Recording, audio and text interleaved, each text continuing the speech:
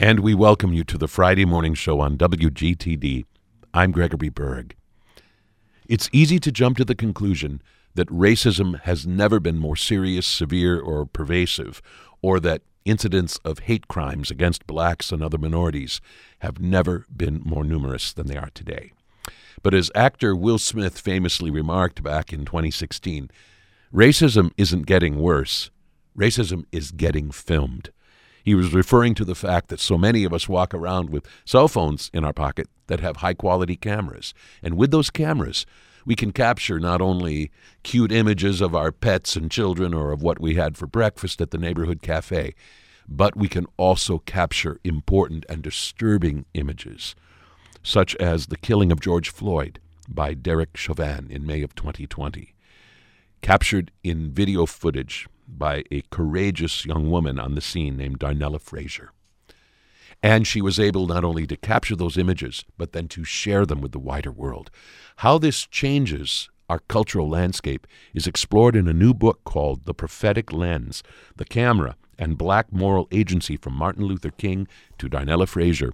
The author, Phil Allen, is a Ph.D. candidate in Christian ethics at Fuller Theological Seminary. His previous book is titled Open Wounds, A Story of Racial Tragedy, Trauma, and Redemption.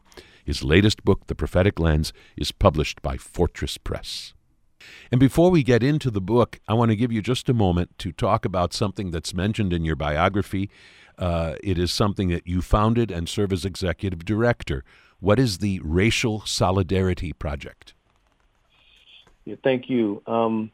Racial Solidarity Project, or RSP, as I call it, is a nonprofit I founded a couple of years ago. I wanted to have a space of my own where I would engage issues of race, that intersection of race and theology. So our focus is four pillars of activism. So we start with justice and equity advocacy. And that's where we try to partner with organizations that are doing the work rather than trying to reinvent the wheel and trying to do everything ourselves. So like right now, we have a fundraiser coming up next weekend, and we have a 5K run walk. But we're also raising funds not just for our organization, but for Green Line Housing Foundation, where they try to close the racial wealth gap through home ownership. So we'll partner with the Rodney King Foundation and scholarship young black fathers who that don't have the means or the resources to take their kids to, say, Disneyland or Universal Studios or something like that. So we'll partner with organizations like that. Education is another pillar of activism. That's where we have these small cohorts. We did one earlier this year. I think it went really well, where we bring in people, different backgrounds, and we have the hard, serious conversation around racism, and having the tough conversations that we normally don't have publicly or in other spaces. And we do it in a small space so that people can feel safe, get to know one another, and engage over a series of meetings. The third pillar of activism is wellness. There's a reason why we can't really have the conversation. And as people of color, particularly as African Americans, we hold intergenerational trauma. We hold the trauma from our own personal experiences. We hold the trauma from our parents' and grandparents' generation, our history. So we can be easily triggered. Whether we have a resiliency and we can hold it together or not, we're still triggered, and we have to carry that from comments that are made. Sometimes our stories are dismissed, things like that. But then also, when we talk about the white community, we hear the term white fragility. And there's also a type of trauma that may be held there as well. And we are engaged in this conversation, and we're not always well, so it doesn't go well. And so we try to include practices of wellness and help people, and this is built into our workshops, our cohort, help people develop the skills to self-regulate in the moment so that they can engage the conversation and engage the work of anti-racism. And not to mention, just doing the work itself can be draining. Like writing this book and my previous book, it takes a toll to deal with the data and the history and my own history. So I have to have rhythms of wellness to even endure this. And then lastly, community building. It's more than just about getting justice. It's about forming a new kind of community. And this is where Dr. King's beloved community concept comes into play. There has to be a vision, not just to get justice for an event, but to change, to cause change, that we have a different consciousness among us, a different vision for community. So those are the 4 pillars of activism for RSP, and we're just getting started, and hopefully we'll be doing this for a long time. Very good. Sounds very, very promising and important.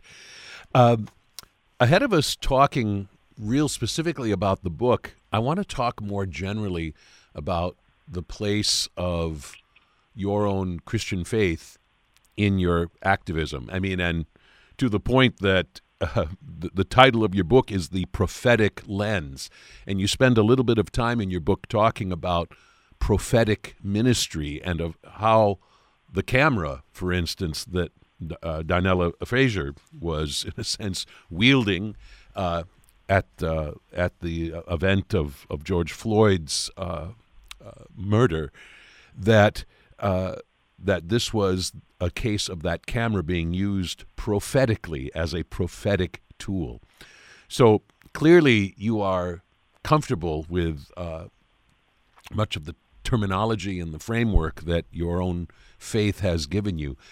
I'm just curious in a more general sense about the significance of that faith, the way in which it guides the way you view some of these issues, your work as an activist.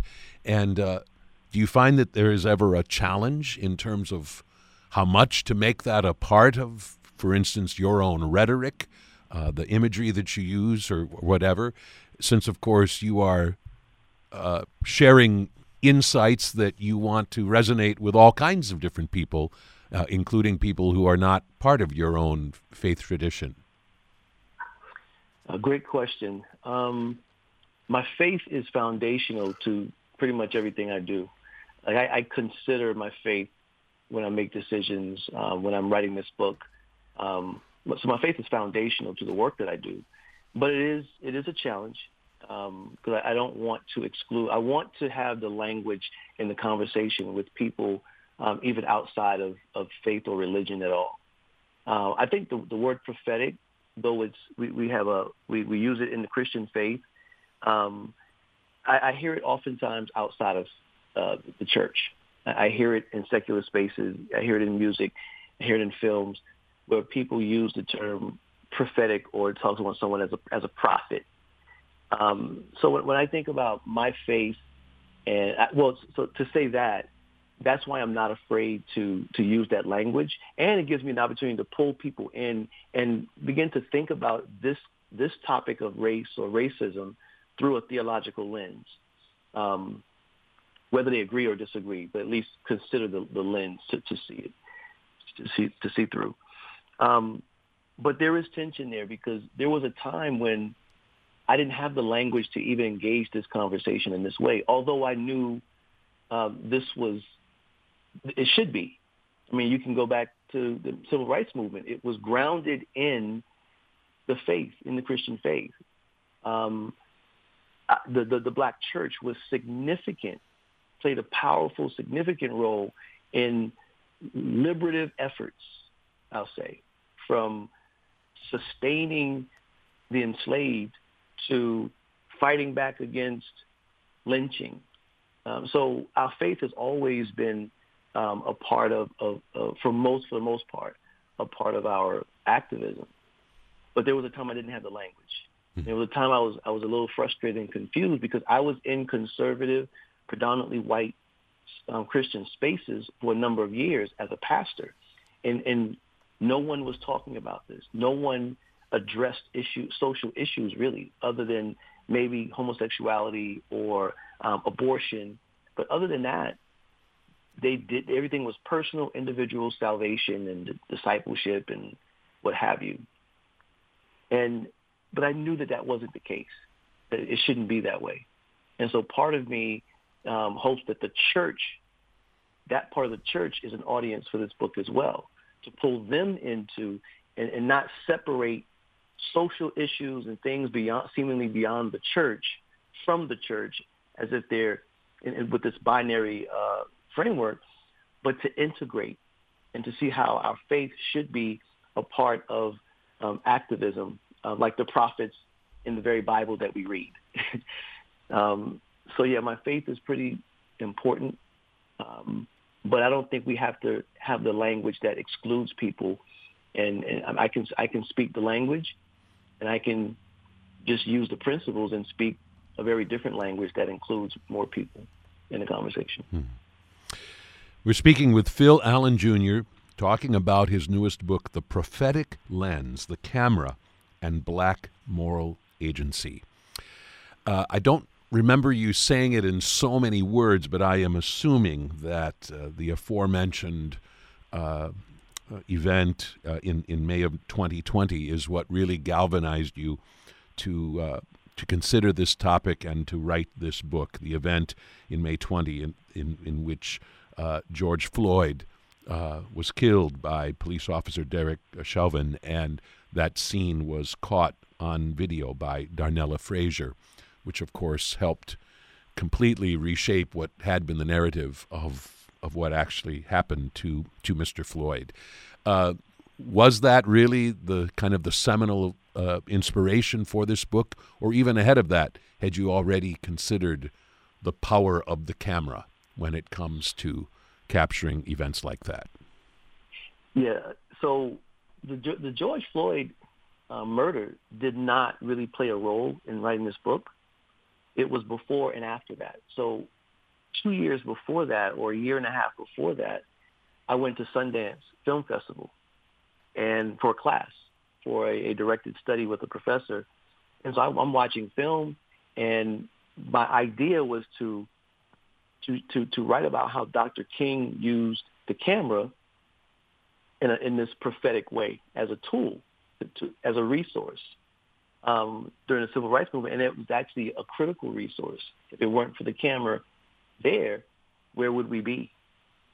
And so I went to Sundance, and I saw so many films, and I was a part of an organization called Windrider, and they're a Christian organization, but they curate a space of conversation around the films, and with the directors, sometimes the star actors, the producers, the writers, and not all Christian audience, but of Christian filmmakers, but most of them are from Christian organizations, Christian schools.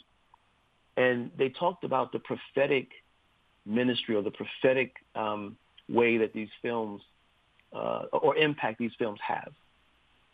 And I kept hearing prophetic. And I walked away and I wrote a paper called The Prophetic Lens. So this started off in 2019 as a paper. And I repurposed it a couple of times and published it in a couple of journals, a journal and an anthology. But then it was fast forwarding to Derek Chauvin's trial. And that was the catalyst. So I had this paper sitting here, and after the trial, and I realized the camera was the star witness. The video footage, it was the star witness. And this camera is an extension of Darnella Frazier's work. The camera itself is not prophetic, but it's an extension of someone who, whether consciously or not, is engaged in prophetic, the disrupting work, disrupting the dominant narrative. See, this is what's actually happening here. So the camera was critical to that in that trial, and that's when I decided to write the book. It's in chapter 4 of the book, Uncovered Truth, a prophetic alternative, that you kind of explore this whole notion of being a prophet, of what prophetic work is, and of how prophets come to disrupt, to upturn previously understood understandings about how the world is and how we are to live within it. In talking about this, You quote an author by the name of Walter Brueggemann, and some of our listeners may know of his work. And you specifically quote a book of his called Prophetic Imagination, which outlines a couple of important ways, really two factors in particular, that must be a part of the work of a prophet in order for them to be effective. Explain to our listeners these two elements of prophetic ministry and how they both must be present.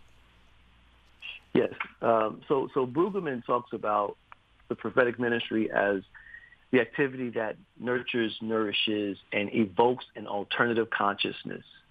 To me, that's the key part of it, evoking an alternative consciousness. And then he talks about criticizing, two elements that must be there, criticizing and energizing. So there's a criticizing of the status quo, the dominant consciousness, those in power. We've heard the phrase "speaking truth to power."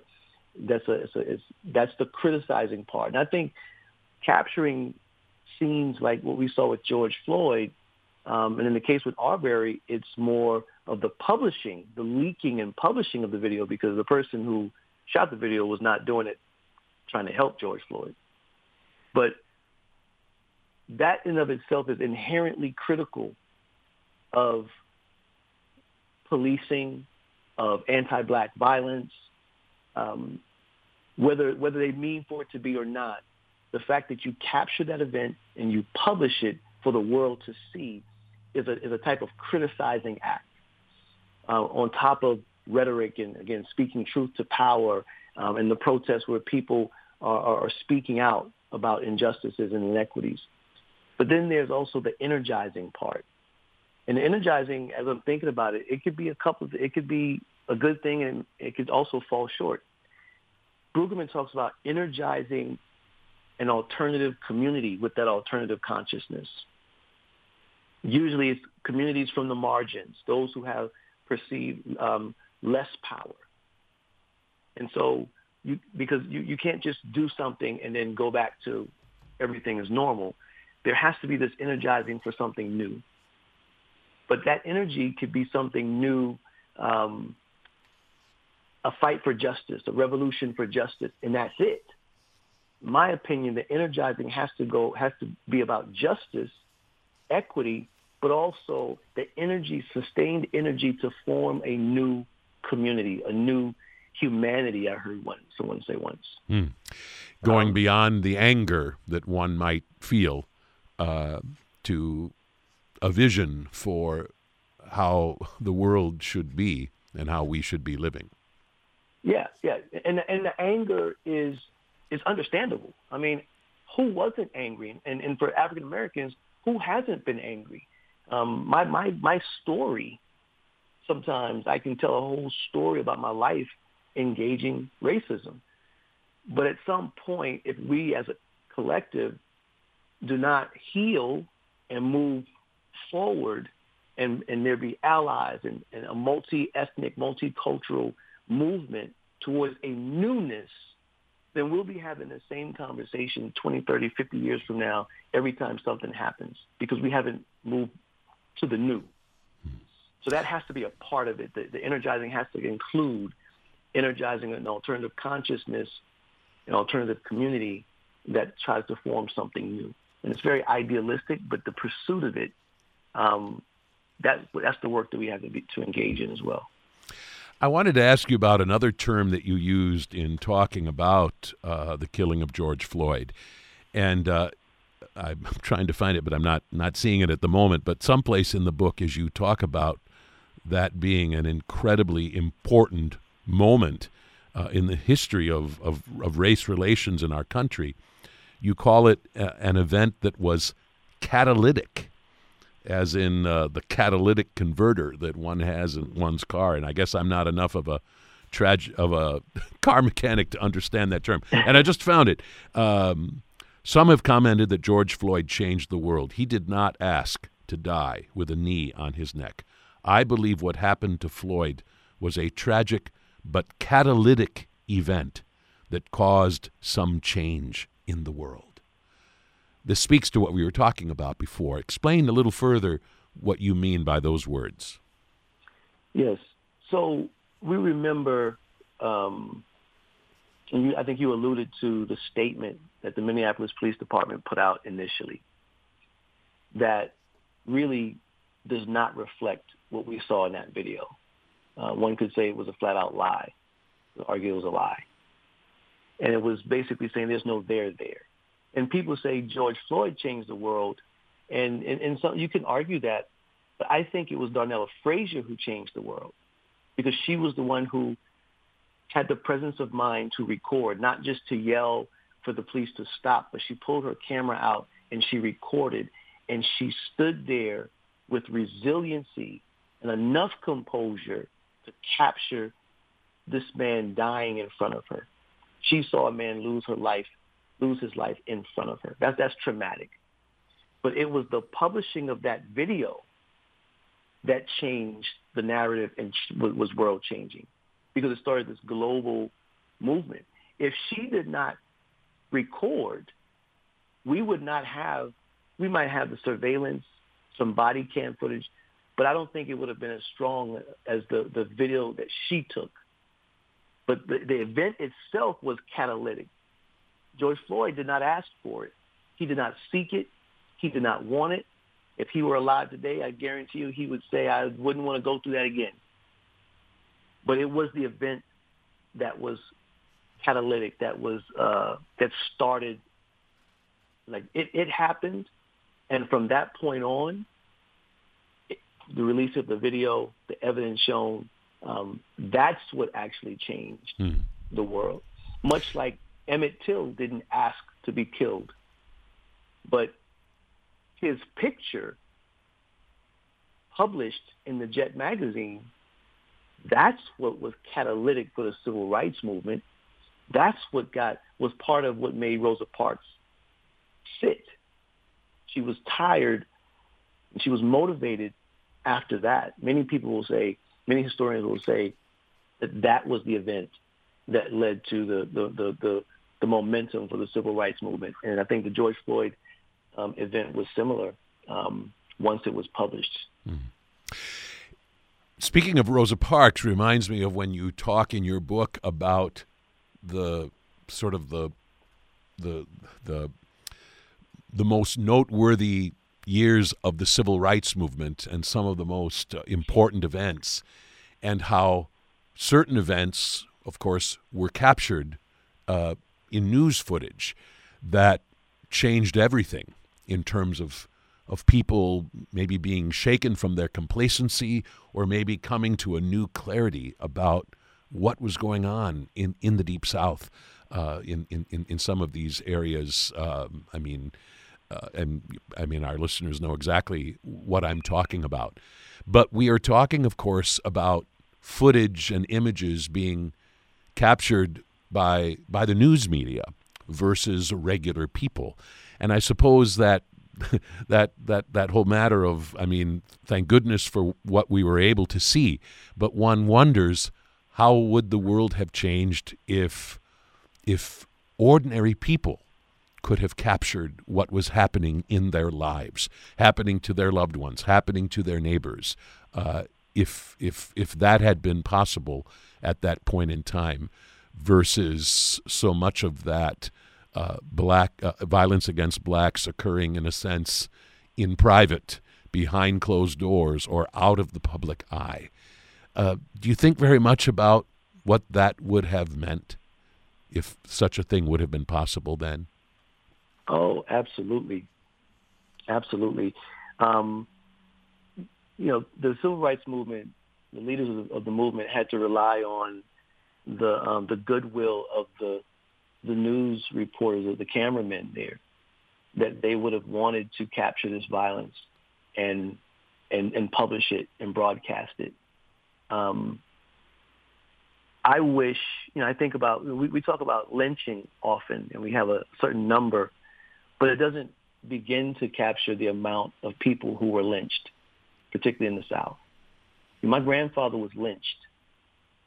He was not hung from a tree, but in the social connotation of the word, he was lynched. a mob of three men that he knew set him up, and his employer, his boss, shot him in the back of the head as he tried to get away. Well, there's no video footage, even though there was supposedly a witness that saw the struggle right before it happened. She never came forth. There was never any investigation. And whenever I screened my film, my documentary film, Open Wounds, there's always someone, especially of the older generation, through tears, will recall and share a story of a family member where it happened similarly to them. My great-grandfather was lynched. Again, not hung from a tree, but he was killed at the hands of racism. Wasn't captured on film, and it's not counted in the data. And so, yes, if we had cameras back then, if we had this technology, if the camera was democratized back then, I think we would have caught way more. We would have seen way more evidence of the violence that was occurring during that time. But fortunately, those cameramen, I call them in the book allies. They were allies of the movement, and their lives were on the line. Their lives were in jeopardy for simply coming in the South, broadcasting, recording, documenting, and publishing what was happening. So I wish we did have more access back then. I think lives might have been saved. Progress might have been made much quicker. You remind us about one of the most painful moments from that era, and that was the brutal murder of Emmett Till. And you remind us of a decision that his grieving mother made for the casket to be open and for people to see the body of her son, because she wanted people to see what had been done to young Emmett. And of course, that was a certain kind of visual representation, sadly, after the fact. But even that had a tremendous impact, and probably points to something that we sometimes take for granted, but which is the power of a visual image that takes us beyond mere words. Yeah, that was brave. That was courageous. And it also had to be painful for her to make that decision to want the world to see. When I was a kid and I would see that image when I was really young, I didn't think it was real. I didn't think a person could look like that. But it showed the extent of the violence and depravity of life, the lack of care for life that he had to endure, and Black folks had to endure during that time. But we respond to visual imagery. This even still shots like that. I call it in the book, I mentioned nonverbal language of images that we can. It forces us. Imagery forces us to have to reflect, to pause, to gaze, to internalize. Whether for good reasons or bad reasons, we end up internalizing it, especially if we see it enough of those images, and then it becomes an embodied experience, or we have an embodied response. Like for instance, you asked me about I've been asked about my response to the George Floyd video. Well, the image itself, whether it was a video or if it was a still shot, it was triggering for me because of my past and my history with law enforcement. So that image, more than just words, more than just causing us to imagine what may have happened, the still shots tell us this is what actually happened, and we have to now confront it, or it confronts us. Or in the book, I say it invites us also to look at truth, to look at reality. I think the video images go further than the still shots, though. They give us breath. They give us the extent, the longevity of the incident. They give us sound as well. So all those things give us a chance to have an embodied experience with what's happening, and then we respond to that. I think it's human nature to respond to that. Your book goes on further to describe another aspect of the video footage captured by Darnell Frazier, which I think some people might not fully appreciate. I know that I did not until I read this passage in your book.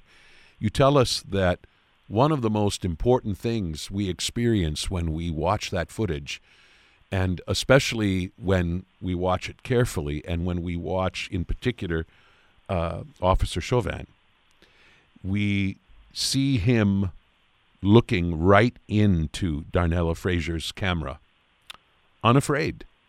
I mean, in a sense, untroubled that somebody is filming this. And you tell us that that really says something powerful about the position or perspective from which he was operating in that moment. Yes. So one critical part of the video of Darnell Frazier is proximity to the event. It's one thing if she was standing across the street and was recording the video, but she was right there, maybe 10 feet away, 8 feet away from what was happening. And that, from that vantage point, is where we could see, unlike maybe a little bit of body cam footage, but not in the same way, unlike the surveillance cameras across the street, we could see his eyes, his expression, his body language. We could see how relaxed he was. We could hear George Floyd's cries for his mom, saying he can't breathe, all of that. And I think that's part of the idea of prophetic, and is location and proximity to pain, trauma, the willingness to be there, to be present there. And I think that was, she should be commended for that, that she remained present. She didn't turn away. She didn't turn the camera off. She didn't try to mind her own business. She remained present. That should be a lesson for all of us. And I'm not saying, sometimes we see people get too involved in what law enforcement's doing. I think there's a responsibility if you're going to have a camera, because you can also make it unsafe for everybody there. But to follow her lead and remain as composed as possible, without walking away, but also without getting too close and making matters worse. So I think, to answer the question in short, location, proximity to the pain, proximity to the event, the tragedy, is important. It was a perspective that no other video evidence provided us. Mm. There's something else that you mention a little later in the book that I think is important. This comes in Chapter 7, which is titled "When the Bystander Aims and Shoots." And this is where you talk about how Darnell Frazier needed to be feeling a number of things, including courage and having presence of mind to stand there as close as she could and capture what she was capturing. It was so important to do that. You write, just as the cameramen from national news networks were allies of King in the civil rights movement, the engaged bystander can be the ally for the victim and the victim's family in the event the victim does not survive the violence perpetrated against them. Prophetic ministry begins with presence. Prophetic work requires the presence of those from the margins who have the instincts and courage to act as disruptors of the activities of power. But it begins not just with presence, but with love. More than just physical presence, both require consciousness, seeing, and hearing others. That is, Darnell Frazier had to have a profound sense of concern and a profound appreciation for the injustice of what was being done to George Floyd in that moment. And that had to help carry her. And I appreciate you saying that, because I think, on the other hand, a lot of us who walk around with cameras on our phones, we are eager to use that when there's some traffic accident, or there's some wildfire, or there's some other kind of dramatic wild thing going on. And it's not necessarily that we capture those images with a sense of sincere concern, but more like, wow, this is something. I'm going to post this, and man, it's more like capturing something because of the excitement of it, versus what we're talking about with Darnella Frazier. She was not capturing those images because there was anything exciting about it, but because it was profoundly disturbing to her, and she wanted in that moment to make some kind of a difference for the better. And that's probably a really important thing for all of us to remember in all of this. Absolutely. Absolutely. The prophetic ministry, authentic prophetic ministry, is selfless. We can get caught up in the passion, the fire, and oftentimes some depending on who it is, they may be loud, but authentic prophetic ministry is selfless, because it is concern for neighbor or neighbors, the individual or the collective, and that love, that concern. You use the word concern. I like that just as appropriate. Has to be there. A concern for where society is, a concern for the happenings in society around them, even if it doesn't touch their lives directly, like they're not the ones, the victim of it. There has to be a love there. We talk about loving our neighbor. Well, you can't love your neighbor if you see your neighbor being harmed and you keep moving. The prophet is not only going to call it out, the harm that's done, but the prophet is going to be present because of the neighbor. And we forget that part of the prophetic ministry, the love aspect of it, the concern aspect of it. And I think, again, that can be a model for how we ought to be. And what we can use it specifically dealing with race or racism, and we can take this and use it for any other social issue. But there has to be some type of deep sense of love and concern for one's neighbor to operate in that prophetic ministry. You move beyond what we have primarily been talking about to also talk about important black filmmakers who have, you think, made a significant difference with many of their works.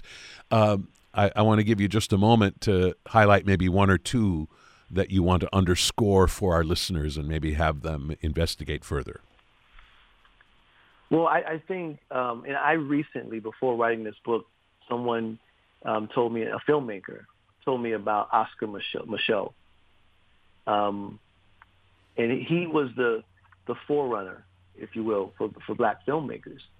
And what he did, coming off of behind Birth of a Nation, that this racist film that really reified this narrative about the dangerous black man, especially if I was get really narrow and focused on its target, the dangerous black man, but also it depicted black women in a negative light as well. And its narrative has its legacy even today, not just in filmmaking, but just in society, that I'm a danger, particularly to white women. And there's an assumed guilt, assumed criminalization, assumed threat there. Well, Oscar Micheaux comes in, and he wants to present black people in a different light. He wants to show them, much like his own life, how he started off not having anything, like most black people. But he continued to work and work and work his way up to where he could even buy farmland, buy his own property. And then he became a filmmaker, and he wanted to disrupt the dominant narrative. and he wanted to present black people in a different light. Not only for white people to see there's a difference, but for black people to see themselves differently, represented differently. So I think he, as I came to learn about him and see how important of a figure he was, I think he's someone that people have to study, to read, to research, do some research on. And then you come to someone like a Spike Lee. Everyone knows Spike Lee, but his film Do the Right Thing, not only was it a film depicting an event that happened prior to the making of the film. So a young man in Brooklyn had been killed by a chokehold. But it's relevant for today. We saw what happened with George Floyd. We see the things that are happening today. That film was prophetic. That film could speak to, in the 80s, it could speak to the 90s, it could speak to 2020. So I think it's important to look at Spike Lee's work as a whole to see what is he trying to do? Is he trying to just tell black stories? Is he trying to disrupt the narrative? Is he trying to kind of represent history to us? What is he trying to do?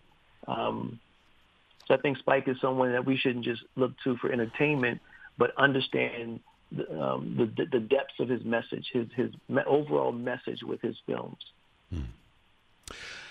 I wanted to mention before we finish that I really appreciate what you have written that helps me warm up to the term of white supremacy. And to be perfectly honest, it's a term of which I'm not very fond. And I only mean that in the sense that I think it is a term that is very easily misunderstood by the very people who need to understand it the most. And I guess it's partly that I think the term is sometimes misunderstood to basically mean if you're white, you have it made. I mean, if you're white, you are king of the hill. And of course the problem with that is it misses the point that there are all kinds of white people who have all kinds of struggles, including plenty of whites who are, themselves marginalized in some respects. And I think it just seems like the term white supremacy is in some ways kind of a careless way to summarize something just a bit more complicated. That being said, I feel like I appreciate the truth of the term much better after reading your book, and in particular the way in which you use some other terms like white sovereignty, or in many cases talk about kind of white-centeredness. That's as much as anything what this is about, is people walking around with this idea that white is normal. And then these other people, they might not be terrible people, or we might not even actually think of them as overtly inferior, but those are other people. But we start with the normal people, which are the white people. And whiteness is like where it all begins. And then you add on these other things and these other colors and so on. And as I read that, as you described that, it's like, yes, that is where so many of us, even those of us who hope we're not racist, but walk around with those kind of careless assumptions all the time. In our closing minutes, how would you have us kind of grapple with this idea, which is so hard to talk about and so hard to, in a sense, take in? Thank you so much for that question and your response to reading that section of the book. I think it's so important to understand terms, and because over time they get used very differently and can take on different meanings. So when we talk about white supremacy, we talk about this undergirding ideology, this way of seeing white selves in contrast to people of color, particularly in contrast to black people. And it doesn't require malice or intent. Like I said, you can be conditioned to believe something that's normal, and over generations, it just becomes normal. The way you take up space. And I usually compare that to male supremacy. And I have privilege in spaces. I can go in certain spaces, and I will get opportunities that women won't get. That's just the reality. So when women call that out, I don't take it personally. They're talking about, here's the history, here's the reality. So with white supremacy, it centers whiteness. It makes white the normative, as you talked about. It prizes whiteness. It has established that. I mean, you can look in film, and what's the standard of beauty? Most people are not going to say it's a black woman, a Latino, a Latina, indigenous. They're going to say blonde hair, maybe slim, white woman, blue eyes, fair skin. Historically, that has been the standard of beauty. Well, when I use white sovereignty, I'm saying I'm adding the layer of, well, who decided that was the standard of beauty? So white supremacy is the quality of whiteness being superior to everything and everyone else. But white sovereignty says that whiteness has assumed the authority to decide who is normal, who is more human, more beautiful, more civil, more intelligent. So I think we have to add that term into it as well. But I think if people actually paused and understood what white supremacy, what whiteness as a worldview, white supremacy as an ideology really is, and also how it affects white people. When that word was invented and codified in the 17th century for the purposes of creating this, of solidifying this hierarchy and dividing poor whites and blacks at the time, when that word was created, it also stripped white people of their ancestry. So you became white when at once you were British or Irish or Dutch or what have you. Now white becomes the identifier. Well, that strips you of something as well. And poor white people have never benefited from white supremacy other than the fact that they're viewed through that membership as not being equal to blacks on the social hierarchy, to African Americans. That's the only benefit. But they too have been exploited, not to the degree as African Americans or indigenous people, but they don't benefit from white supremacy other than that. And so taking a pause and actually understanding what the term means, and it's not just saying every white person is racist. You can do racist things and not be a racist person at your core. Just like I can do something that's sexist or make a sexist remark, but in no way, shape, or form am I sexist, right? And so I think that pause and really understanding what this term means and how it has conditioned me as a white person. Because as a black person, I have to look at how it has conditioned me as well, through media, through film, through education, and so on. Your book is exactly that opportunity, I think, to stop and pause and carefully consider so much of what we kind of carelessly toss around. It gave me so much to think about.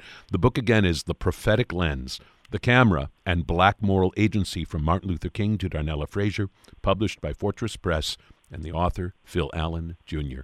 Thank you, Mr. Allen, for this conversation and for this remarkable book. Thank you so much. I appreciate it.